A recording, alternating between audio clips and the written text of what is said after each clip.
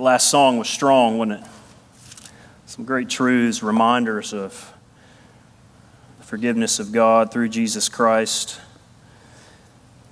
A lot of times we have a hard time accepting when we've been forgiven, right?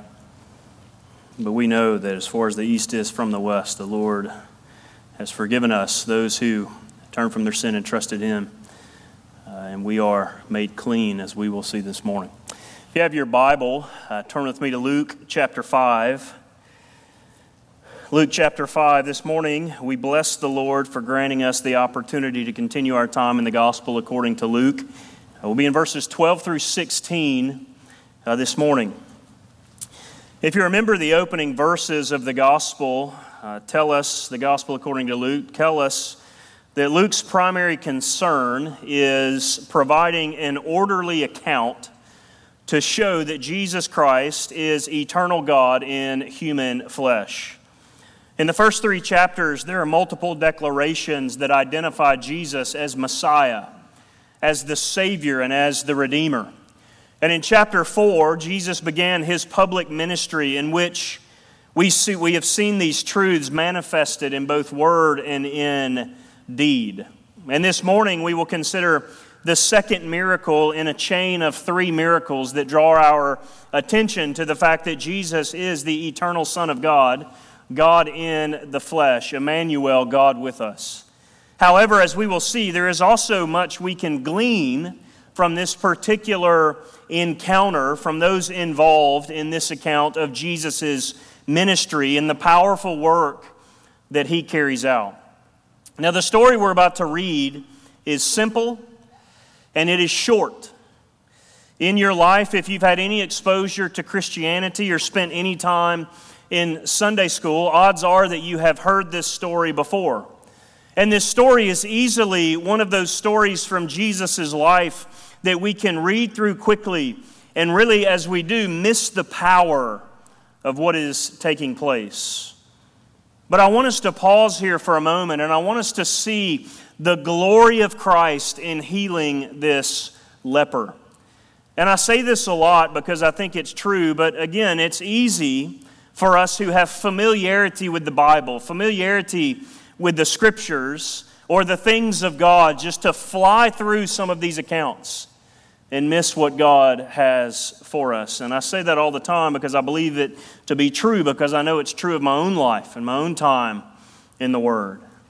But I don't want to do that this morning. I think there's a lot that we can learn from this encounter. In fact, as you'll see on the front of your bulletin or in the order of service, I was originally planning to go through verse 26 today and cover these next 2 miracles. But as I continued to study and as I continued to meditate on this text, I felt like we needed to focus our attention specifically on these few verses in 12 through 16.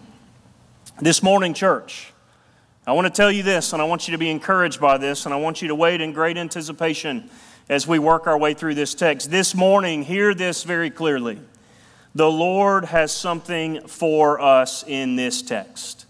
We come together because the Lord's given us His Word, and He has something for His people from His Word. And this morning, as you sit here today, the Lord has something for you and for from Christ's encounter with this leper. And I pray that the Spirit of God would bless the preaching of His Word as we consider this divine encounter. And so if you are able, would you stand in honor of the reading of God's Word as we read Luke chapter 5, verses 12 through 16. Luke chapter 5, verses 12 through 16 reads, "While he was in one of the cities, there came a man full of leprosy. And when he saw Jesus, he fell on his face and begged Him, 'Lord, if you will, you can make me clean.' And Jesus stretched out His hand and touched him, saying, 'I will be clean.' And immediately the leprosy left him. And he charged him to tell no one, but go and show yourself to the priest and make an offering for your cleansing as Moses commanded, for a proof to them." But now even more the report about him went abroad, and great crowds gathered to hear him and to be healed of their infirmities. But he would withdraw to desolate places and pray. Would you pray with me? God, you're gracious to us to have given us your word. You're gracious to have given us an opportunity to study your word free from hostility and repercussions that other brothers and sisters face across this world. And so, God, I pray that as we've gathered as your redeemed people, as we've gathered in great anticipation to hear from you through your Spirit that resides within those who have trusted in Christ, God, I pray that you would show us, provide for us, and give us what you would have from this account of Jesus' life on earth. And may he be lifted high this morning through the preaching of your holy word. We pray in Christ's name. Amen. You may be seated. So upon an initial reading of this passage, as we look at these particular verses, we aren't told anything significant about the setting of Jesus' interaction with this leper, only that it took place in one of the towns that Jesus visited as he traveled preaching the good news of the kingdom. Luke has already communicated to us that Jesus' reputation and that and the word of his power is spreading, leading many people to being brought to Jesus for healing from all sorts of diseases and afflictions. But on few occasions, Luke does this very thing. He isolates specific cases where Jesus manifested this power in his ministry. And as we see this morning, Luke chose to single out this occurrence with this leper that Jesus heals or makes clean. Now, the term leprosy was used for a variety of skin diseases in the first century, not necessarily leprosy proper as we know it today, which is known as Hansen's disease. And so a multitude of serious afflictions were categorized as leprosy. And so we don't know exactly what type of leprosy with which this man was afflicted. In Leviticus, there is extensive instructions that the Lord has given for diagnostic purposes to determine or find out if a rash or a scab or a lesion on a person's skin was a harmless problem or one that the priest would deem as leprosy. And so it was the priest's job, if we look at Leviticus 13 and 14, it was the priest's job to establish and to make the definitive diagnosis as to what was leprosy and what was not. And we can't miss the power of what this entailed. This very thing, this diagnosis was a life-altering event. There are many diagnoses, maybe that's the plural, that we can think of today that are life-altering events. And the diagnosis of leprosy was a life-altering event. If a Jew woke up with a rash and didn't know what it was, he knew immediately that his life was at stake. The law of Moses provided instructions for dealing with people who suffered from leprosy, specifically, as I mentioned, Leviticus chapters 13 and 14. If someone was diagnosed with leprosy, the result was that the individual was considered ritually unclean and required to live in isolation from the life of the community. For Jews, being diagnosed with leprosy meant not only battling this miserable illness, but it was also considered a kind of living death. Merely entering the house where leprosy had broken out was enough to render an Israelite unclean. And lepers were required to walk about announcing their wretched condition, lest anyone accidentally encounter them and risk contracting the illness, the uncleanness. And worst of all, if you're diagnosed with leprosy, if you're deemed unclean, you're unable to worship God in the synagogue. Yet, if a miracle does take place, or if the leprosy leaves for whatever reason, Leviticus 14 made provision for someone whose leprosy had been cleansed. And cleansed is the term regularly used for this disease rather than healed. And so Leviticus 14 made provision for those to be examined by the priest and to be restored to society. This was a brutal disease, church. Not only because of the physical pain and the physical agony that it would cause a person, but the spiritual, the emotional, and the mental agony of being separated from everyone, terrifying people when they saw you, being forced to announce yourself anytime you walked into a place occupied others so that they could scurry away from you or move to the other side of the road. The lack of physical and the lack of emotional support, and then worst of all, cut off from the people of God. This is the guy who encounters Jesus today. This is what he is suffering from. This is not only the physical ailment, but the spiritual, emotional, and mental ailment that comes along with leprosy. I want to make some observations from this encounter this morning. First observation, Christ always answers the prayers of his people. Christ always answers the prayers of his people. Look at verse 12. While he was in one of the cities, there came a man full of leprosy. And when he saw Jesus, he fell on his face and begged him, Lord, if you will, you can make me clean. I'm sure when you hear me say that Christ always answers our prayers, it might draw you to stop and think for a second. But track with me just for a minute. So since I've set this scene already, since we kind of have an idea of what is taking place here, Luke tells us from the outset that this man coming to Jesus was full of leprosy. Full of leprosy, Luke tells us in verse 12. This wasn't merely an individual who had the beginning stages of leprosy or had one or two little spots on his body that were considered leprosy. The Greek rendering means completely leprous. He was completely from head to toe leprous. This man's leprosy was so severely advanced, and in a sense, he was dying bit by bit. And so not only would this man be deemed unclean and socially isolated, but there is no doubt that he is in great pain and discomfort all of the time. And this man approaches Jesus. He falls on his face and begs the Lord, if you will, you can make me clean. Now, we aren't entirely sure how this leprous man knew of Jesus, but we can imagine that as word began to spread about this great healer that was coming through their towns, this immediately caused this leprous man who was suffering so greatly to tune in. I want you to imagine the tension of this encounter. This leper was taking a risk to a degree in coming to Jesus, but what else did he have to lose, right? No doubt he was used to people moving out of his way or running to the other side of the street when he came around, avoiding him at all costs. But he was determined. Further, remember that to touch a leper was automatically to contract ritual defilement.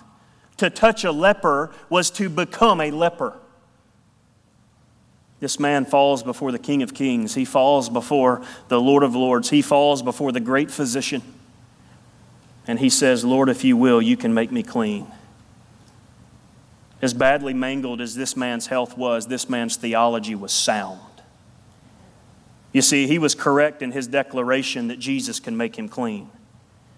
In his whole life, he had never met a single person who had the power to make him clean. And in our lives, in all of our lives, we will never meet anyone who can make us clean, save this one, Jesus, who met the leper on that day. But I want you to notice something about the request from this leper. This is powerful. This is where you and I, church, become disgruntled in our own prayer lives. You see, Christ answers the leper's request just as Jesus answers all of our requests. Whether we choose to acknowledge it or not, the Lord God Almighty answers all of our prayers. The issue with our own prayer lives and our own request of the Lord is not that God doesn't answer them. It's that we do not like the way God always answers them.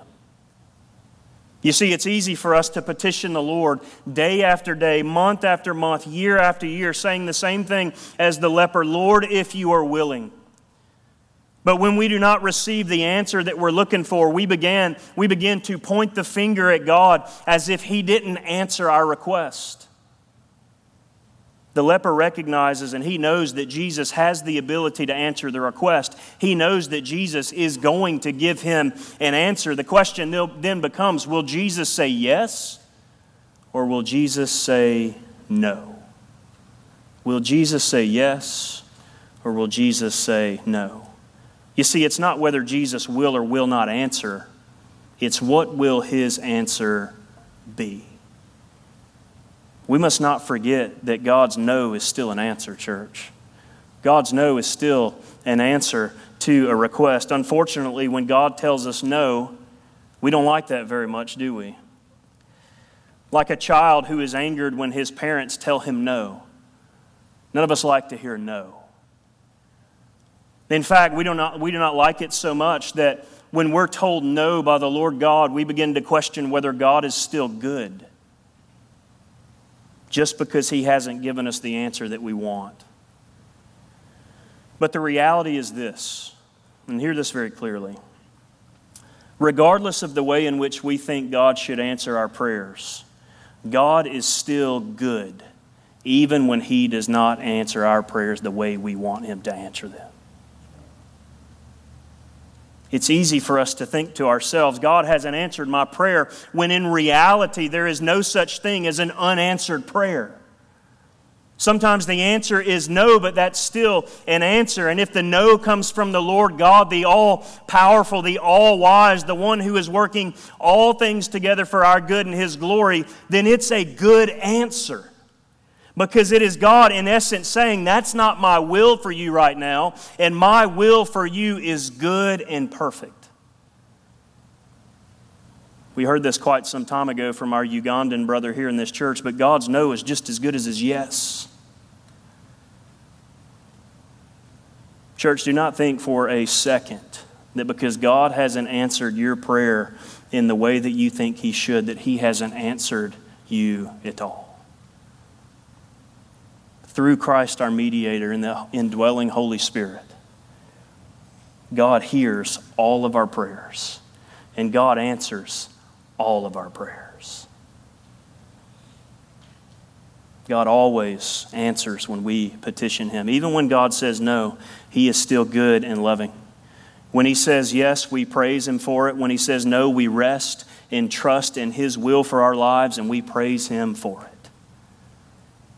If you're a parent, there's no doubt that you've had to tell your kids no to certain requests they've made because you know it's not good for them in that moment. It's like when your kids come to you at 9 p.m. and ask for ice cream right before bed. Now, some of you may give it to them. We tell ours no at that point in our house. But God's answer of no is one that says this, church, trust me. I know what is best for you in this moment. My grace is sufficient for every need. Lean into me and receive peace, receive love, receive joy. Remember my promises.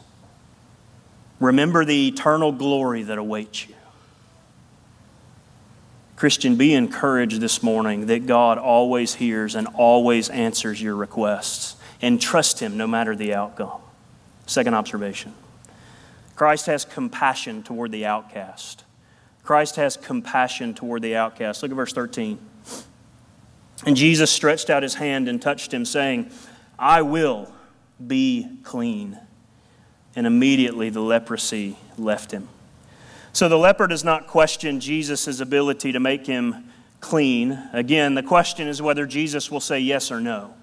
Now, we cannot begin to fathom the tension and the anxiety of this scene.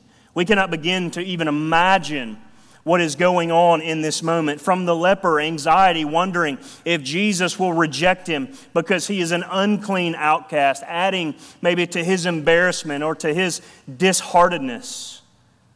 Tension from others, assuming that there are others around that are looking on and wondering what would happen. Will Jesus flee from this unclean man? How will Jesus respond? I sure hope that Jesus, this great healer, doesn't get too close lest he become unclean and his whole ministry then be compromised. But look at the tenderness. Look at the compassion of Jesus, our merciful Savior, Redeemer, and friend. I think we can all draw the conclusion that Jesus could have very well healed this man with a word, just as he does in the next miracle that we'll consider next week. However, in an incredible act, Jesus reaches out and he touches this leper. I wonder how long it had been since this man had felt the touch of another human. I wonder how long it had been since anyone had been even close enough to this man to reach out and touch him. I wonder how long it had been since someone who isn't a leper has acknowledged him with the dignity and respect that should be shown to all people. These are things that we do not know, but the tender Savior reaches out and touches this leper who was ritually defiled. I imagine the crowd looking on, holding their breath, almost happening in slow motion. You can think about like a movie or a TV show as Jesus is reaching out his arm. In their minds, they see it in slow motion, and then it's the slow motion, no, as Christ reaches out, touches this man. Our Lord Jesus affirmed this man's humanity as he reached out and touched him. The outcast received a life-altering touch from Jesus.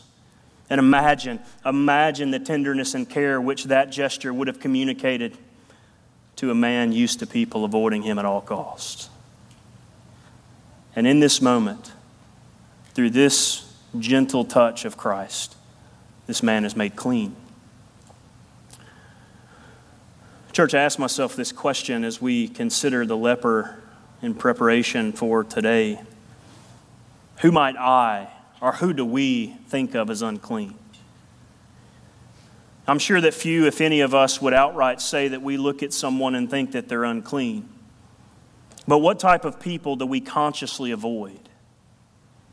When we're walking down the street, when we're going through the store and we see them coming our way, who do we consciously avoid because in our minds they are unclean? This is an uncomfortable question for us because we would obviously declare that we want all people to hear about Jesus. We do not consider anyone unclean in the same way that the Jewish society thought about this leper. It's easy for us to say we want all people to know Christ, but when the rubber meets the road, it's another thing to see to it that the people we may consider unclean know Jesus. Why? Well, it's uncomfortable. It's dirty. It's messy. In our flesh, there are people that we really do not want to engage with the gospel because we may view them as unclean or messy. Now, we want other people to do it. Don't get me wrong. But we don't want to do it. It's easy for us to reach out to people who are a bit more put together opposed to someone who is obviously visually disheveled. This is an important question for us because the church hasn't always done a great job of extending the invitation of Christ to those who we think are unclean. During the early years of the AIDS epidemic, when there wasn't much known about the disease, it seems that those with AIDS were deemed as unclean, ostracized from both society and the church. Maybe we look at homosexuals or those struggling with gender identity as unclean. Maybe we look at drug addicts, alcoholics, prostitutes, or the homeless of our day as lepers, unclean. We need to reconsider who we regard as unclean, especially if we're tempted to shun or withdraw from them. Why? Because Jesus drew near to them. He didn't draw near to them to condone their sinfulness. He drew near to them in order to communicate His compassion, His love, and His ability to save and transform them. Because of who Jesus is, He is not defiled by uncleanness, but He transforms those who are unclean with just a touch. In church, He did this very thing for all of us who are in Christ. Now, as Christians, we have the Spirit of God residing within us. Therefore, we must engage the proverbial unclean so that we share the good news of Jesus Christ with them. We share the love and compassion of Christ with them. And we share Jesus' desire to make them clean, to make them whole. We know that He wills to cleanse His people. And as Christians, we must be willing to engage those who are unclean in order to see Christ make them clean. Christ was compassionate to the outcast, and you can drop under that umbrella whoever you wish. And so should we be. We must rethink our stigmas rethink our attitudes, and engage all people with the love of Christ. Third observation. Christ has the power to cleanse the unrighteous. Look at verse 14. And he charged him to tell no one, but go and show yourself to the priest and make an offering for your cleansing, as Moses commanded, for a proof to them. So we've already hinted at this observation in Jesus' ability to make the unclean clean, but we need to kind of dive a little deeper here. Jesus tells the leper to go and show himself to the priest and make an offering for your cleansing, as Moses had commanded, as a proof to them. Now, the leper had been cleansed by Jesus, but the priests, who were called to be the health inspectors of sorts, needed to certify that he was now clean. And so it was necessary so that the man could be welcomed back into the fellowship of the village, into the synagogue, and into the temple. But before these things could happen, before the leper's exile from his family and community could be lifted, he had to follow the prescriptions of the law that God gave through Moses in the Old Testament. And so only the priest could verify that he had been cleansed and was legally permitted to rejoin his family and to rejoin his community. He had to go through all the ritual that's involved, including the offering of a sacrifice. And this is all found in Leviticus chapter 14. Now remember, anyone who even touched a leper was automatically considered unclean. Automatically. If you touch a leper, you are now unclean. And you're in the same category with the leper until you go through all the proper steps as well to be restored back to family and community. The uncleanness of the leper, therefore, was imputed to the person who touched him. All right? However, what we see in this account is that instead of Jesus being defiled through this touch and made unclean, the leper becomes clean. Instead of the leper's defilement passing on to Jesus, Jesus' cleanness is conferred upon the leper. I think that this encounter provides an analogy for what takes place in the life of a sinner through salvation. I don't think that's the purpose necessarily of this story, but I think there is an analogy that we can clearly draw from this. The leper comes to Christ in desperation, having nowhere else to turn. If Christ doesn't heal him, then he will most certainly die. Just as the leper comes to Christ in full desperation and falls before him, so too does the sinner come to Christ in humility and desperation, falling before Christ and asking of Christ, if you will, in your mercy, will you save me? The disease of sin is much more severe than the disease of physical leprosy. As the sinner comes to faith in Christ, the gentle, tender Savior reaches out to the sinner with his cleansing hand and makes him righteous. The righteousness of Christ imputed to the sinner. And just as the leper is made clean, so too through Christ the sinner is made clean.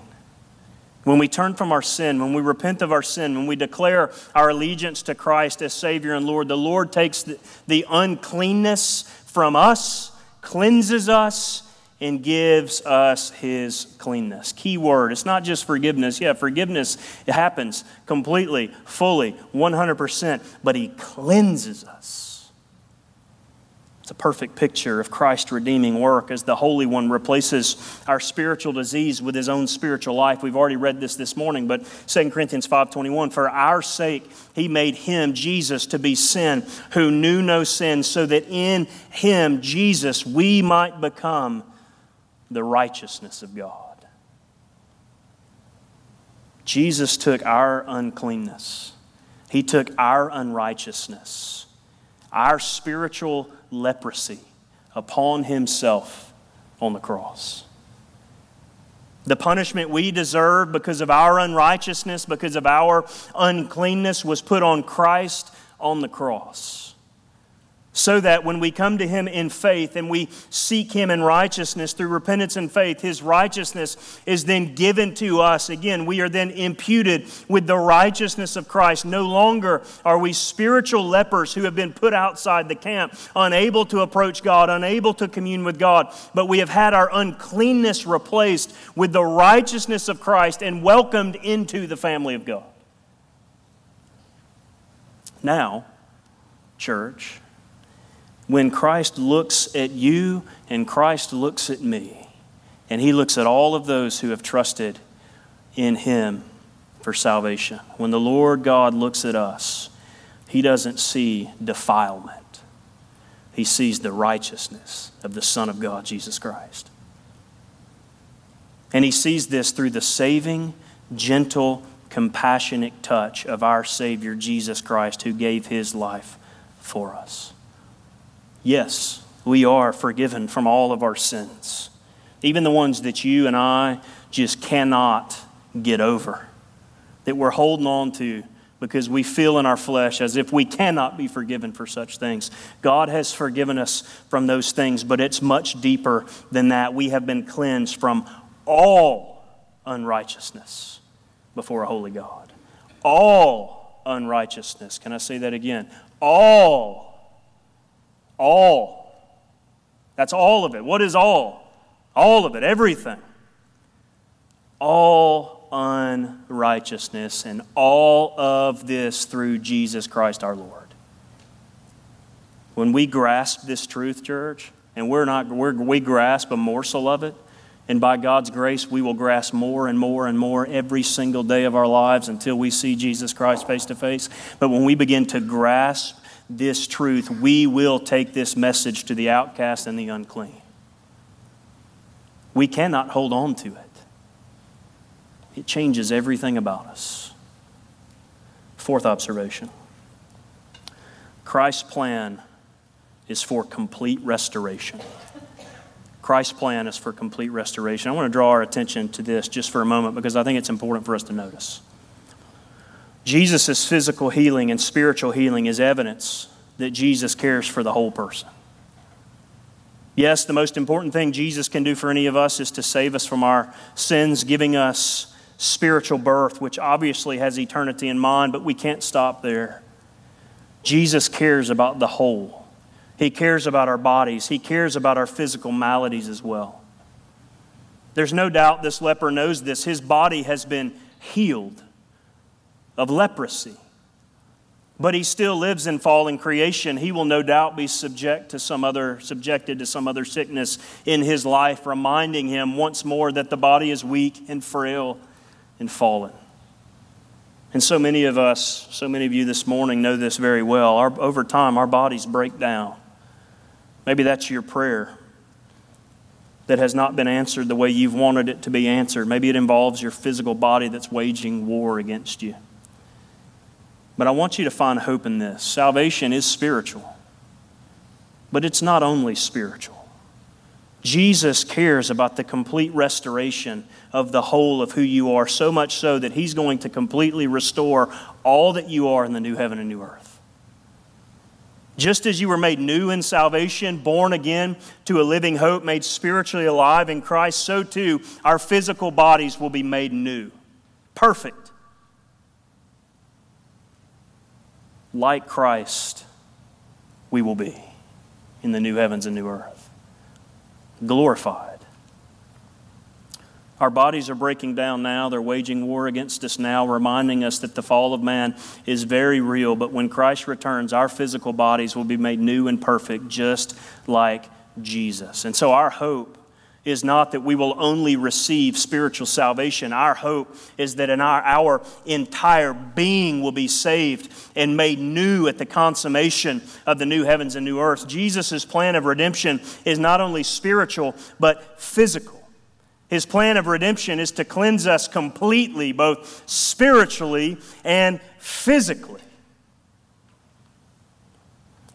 We will be completely restored, wholly restored, through Christ, resurrected from the dead, to be like Christ. Be no more doctor's visits. Sorry, our doctors here, no more ailments falling apart, none of those things. We will be made perfect like Christ. Isn't that amazing? You not wake up injured like I'm starting to do more and more the older I get and don't know how it happened, you know. Just as we have borne the image of the man of dust, we shall also bear the image of the man of heaven. We shall not all sleep, but we shall all be changed in a moment, in the twinkling of an eye, at the last trumpet. For the trumpet will sound, and the dead will be raised imperishable. We shall all be changed. That's what Paul writes in 1 Corinthians 15. The cleansing of Christ is complete. Restoration will in the end make us completely whole. And church, listen to this. It is all through our Savior, Jesus Christ. We cannot make too much of Jesus. This happens in this leper's life, and Jesus charged him to tell no one. How well do you think that went? The report began to spread. You see something like this, you think, you just see, people see this guy. He may not have told anyone, but hey, here's this dude that was ostracized from all of society, and here he is. He's not sick anymore. But Jesus saw the importance, we're told at the end of this. And I want you to hear this. This is an important thing. I say I want you to hear it. I want you to hear all of this, by the way. But if you're dozing off in and out, there are a few things particularly. Jesus saw the importance of withdrawing to desolate places to pray amidst the great crowds that pressed in around him. The more people came and the more they demanded from him, the more important it became for him to withdraw, to get alone with the Father, to have his strength recharged. And hear this. If it was necessary for the Lord Jesus to find that strengthening and intimate power from being alone with the Father, how much more important is it for us to be before the Father gaining strength from His Spirit? Goes without fail every time, and I do this too. It's a lot of us. How was your week? Busy. I cannot overemphasize how important this is. Time alone in prayer and Bible study. This is why the first membership expectation that we teach in our prospective members class is that we expect all of our members to spend time alone in personal prayer and Bible study. We must have these times to recharge our batteries, to be strengthened by the Lord. And here's the fact. This is pastorally speaking into your life, church. Some of you run way too hard, way too fast, for way too long. Bottom line. And because you do, you burn yourself out. You get tired, your fuse becomes short, and your strength runs low. That's when the enemy creeps in. If we aren't taking time to commune with the Father in prayer and Bible study regularly, the door is wide open for the enemy's attack. If it was necessary for Christ and His humanity, I would imagine it's necessary for you and I as well. Something we can learn from that. It's a wonderful testimony, church, to the grace and mercy that's found in Jesus. Christ's tenderness extends to us and His ability to answer our prayers, to cleanse all who turn to Him in faith. And this morning, I told you, as I believe every time we gathered, that the Lord had something for us. I hope that we marvel this morning at God's grace in answering all of our prayers and cleansing us from all unrighteousness and promising to restore the entirety of our being to perfection and utilizing us to share this news with others. This morning, if you do not know Jesus Christ as Savior and Lord, following the service, please come find me or find any of these fine faces that you may see around you that can will more than happily talk to you about what it means to follow Jesus. May the cleansing power of Christ characterize each of us, each and every day as we live on mission for Jesus. Pray with me.